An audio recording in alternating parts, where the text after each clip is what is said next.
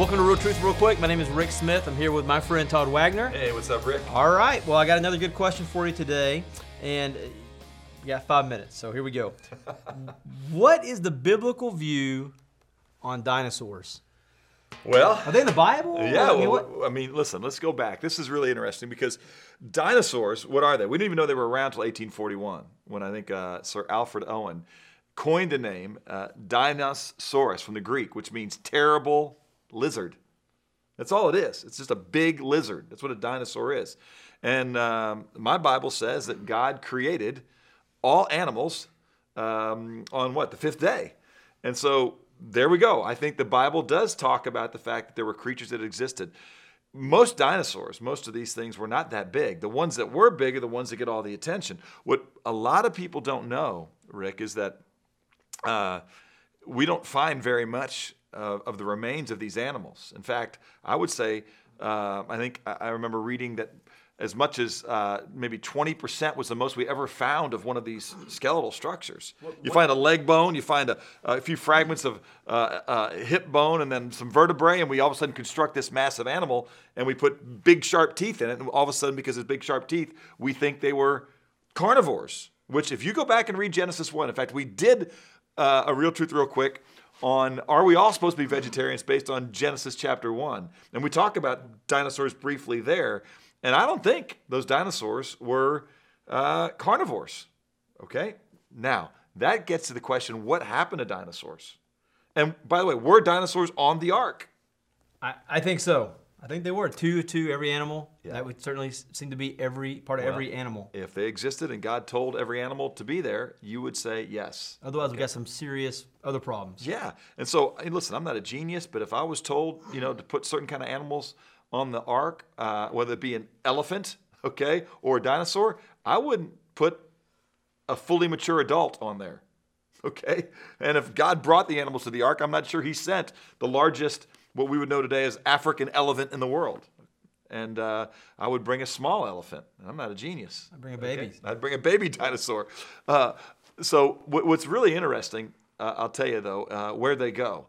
Okay, well, after the flood, a lot changed about the earth, including as the water began to recede. Initially, there wasn't much land.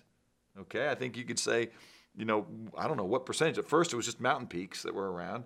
So a lot of the world was covered still in water. Limited food supply, destruction of a lot of habitat. And then also in Genesis 9:3, we see that God says, now you can start to eat meat. And so I imagine that if you're looking for a food supply, you kill the largest food supply that you can kill. And who knows if you wouldn't kill some for fun. Okay, yeah. Right? I'd shoot the biggest one. Let's just say a lot of dinosaurs did survive and didn't get extinct because of a lack of food supply or loss of habitat. But it does make sense that the largest animals that need the most food would die first. It also makes sense that if they're going to be hunters, they're going to kill the biggest animals first. Yeah. Okay, so what really is interesting, there was a recent discovery, I think 2004, 2005, in Patagonia, Argentina.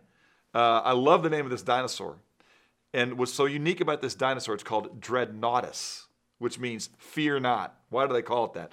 Well, first of all, it was an amazing discovery because they found over 70% of this animal from the head down, which, again, if I told you, most dinosaur remains, I think that to that point, the largest they had found, maybe of a T-Rex, was like 20-some-odd%.